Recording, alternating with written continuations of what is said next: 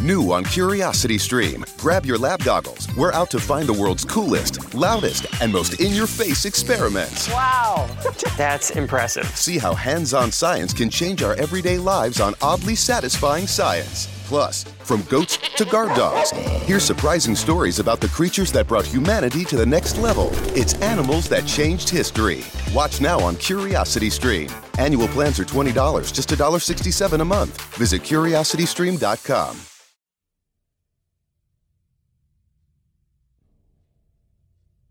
It was a painful and slow awakening. An ember of pain was smoldering in the back of my head, throbbing every now and then to remind me of what had happened in the motel. My body felt far away, as if there were miles between my head and my arms and legs. Everything was slowed, every reaction, every feeling, until I opened my eyes. Once I did, I came to a horrifying realization. I knew what I was looking at. Our living room. Our home. My body jumped into overdrive, forcing me to move past pain and disorientation and regain control. I tried to stand, but it was only then that I realized that I was in fact sitting down. There was something tying my wrists together and pinning them behind my back. My ankles were tied to the legs of the chair, so tightly that I couldn't feel my feet. Being tied to a chair that my parents had given your mother and me for our wedding in our own home stirred the anger inside of me to proportions I never thought possible. My heart pounded, stoking the flaming pain in the back of my head. I felt like I couldn't possibly become any angrier. Then I turned around and saw you. You were tied up, sitting in a dining room chair that was so large that they had to leave your legs untied. Your eyes were closed, and you were slumped over, your head hanging unnaturally. I tried to call out to you, and it was then that I realized that there was something wrapped around my mouth, looping around the back of my head several times. Duct tape, probably the same kind they'd used to tie my wrists and ankles. Probably taken from our garage. The bastards. And just as Chuck's face flashed across my mind, reminding me of who I had to thank for our current predicament, the asshole himself walked in front of me. He waved almost apologetically. I strained against the chair, trying to rip my way out of the restraints and throttle him, but they were wrapped too tightly. So tightly, in fact, that the numbness in my hands and feet was tinged with spikes of freezing and boiling pain. The circulation had been cut. How long had I been out? It had to be at least an hour, maybe 2. I shot a look at your tiny hands. They were a red so deep it was almost purple. You could suffer nerve damage. You could lose one hand or both, all because our neighbors had stooped so low as to tie an unconscious 10-year-old to a chair. I turned to look at Chuck, making sure my eyes conveyed the hatred that was burning its way through my veins. Chuck held up his hands. "This isn't my fault," he said, his voice a pathetic, skittish thing. "It made us do it. You think you have it rough? You haven't even bled yet. You haven't made your own family bleed." Chuck made his way over to the dining room table. I followed him, keenly aware of the fact that he had a knife in one of his hands. I almost choked on my own spit when I saw it. There on the table next to a toolbox and several rolls of duct tape was a white board game. There were 2 pieces on the board and 3 laying outside of it, toppled like surrendered kings in chess. I was pretty sure that Chuck had 3 children. "I can't roll again until my wife gets back," Chuck muttered without turning around. "Trust me. If I could make this go any faster, I would. I'm almost at the finish line. Oh, I almost forgot." Chuck ignored my muffled questions and walked out of the room. I shot another look at your hands. They were already purple. Mine felt like yours looked. I heard Chuck's grunts before I saw him walk back into the room. I knew that sound. The sound someone makes when they're carrying something heavy. And then I saw it. A glass surface that caught the light. There was a black plastic frame around it, as well as a slot big enough to insert a VHS into. Our TV. He set it down in front of me, leaving it unplugged. "And now we wait," Chuck said, walking over to the dining room table. We didn't have to wait long. Maybe 10 minutes later, the telltale pop of a TV turning on sounded off. A white flash fired across the screen and a picture began crackling into existence. It was a man wearing a gray suit and sitting behind a massive desk.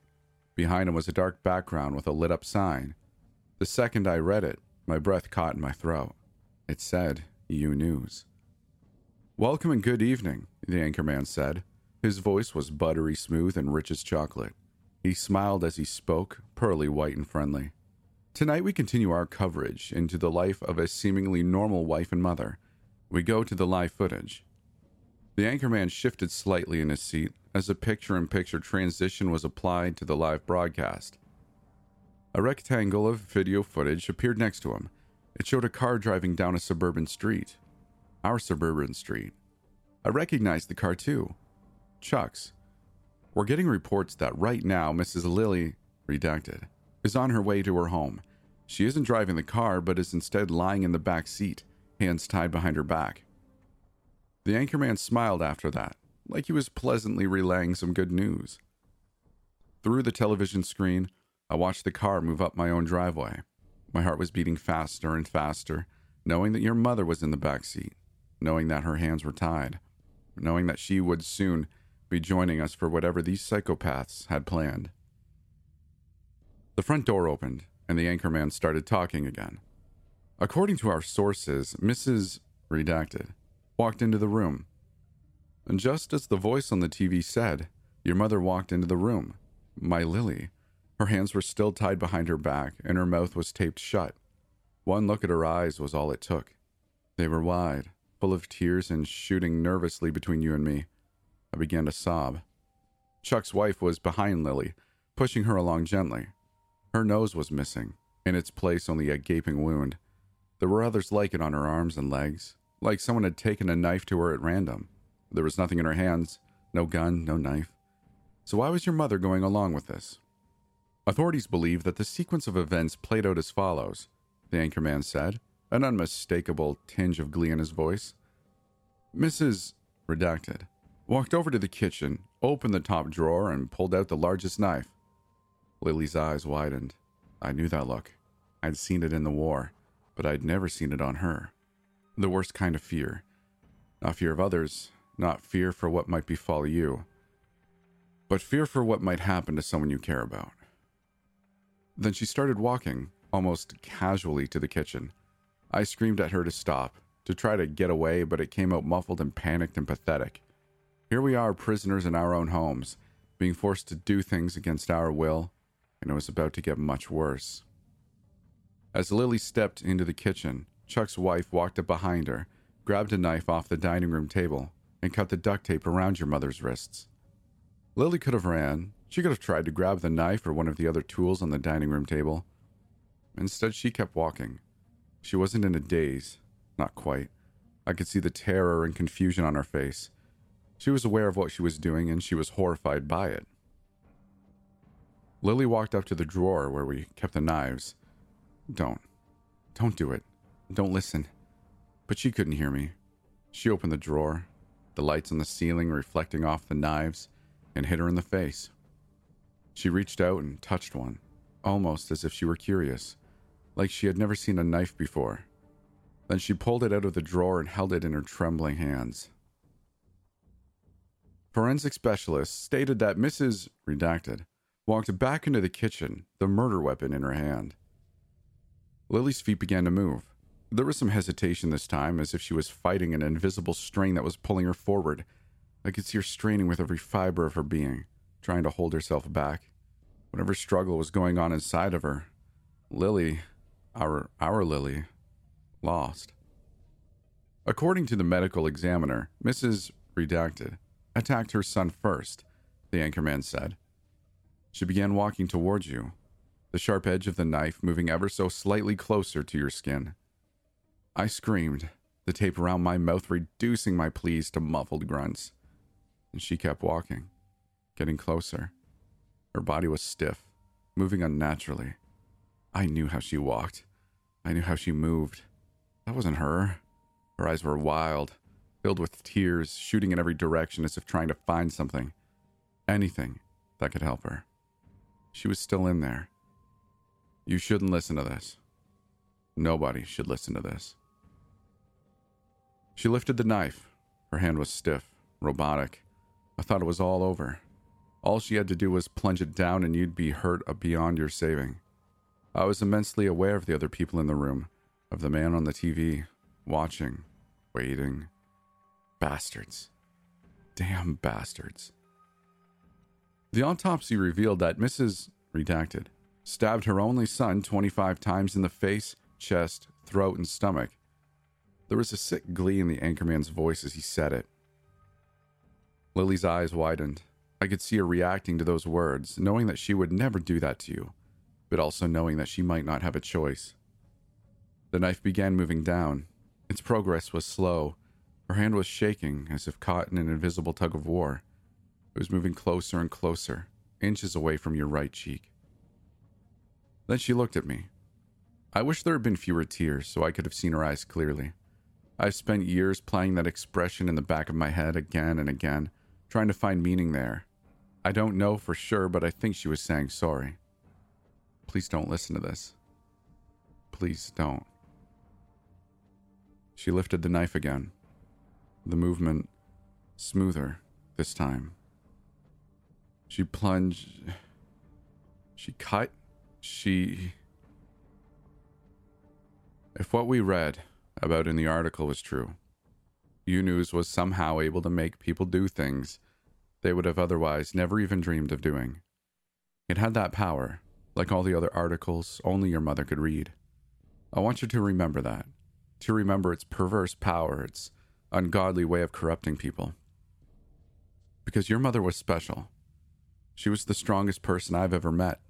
Because U-News didn't work on her. She beat it in the end. Lily pointed the knife away from your skin and towards hers. That's all I'll say.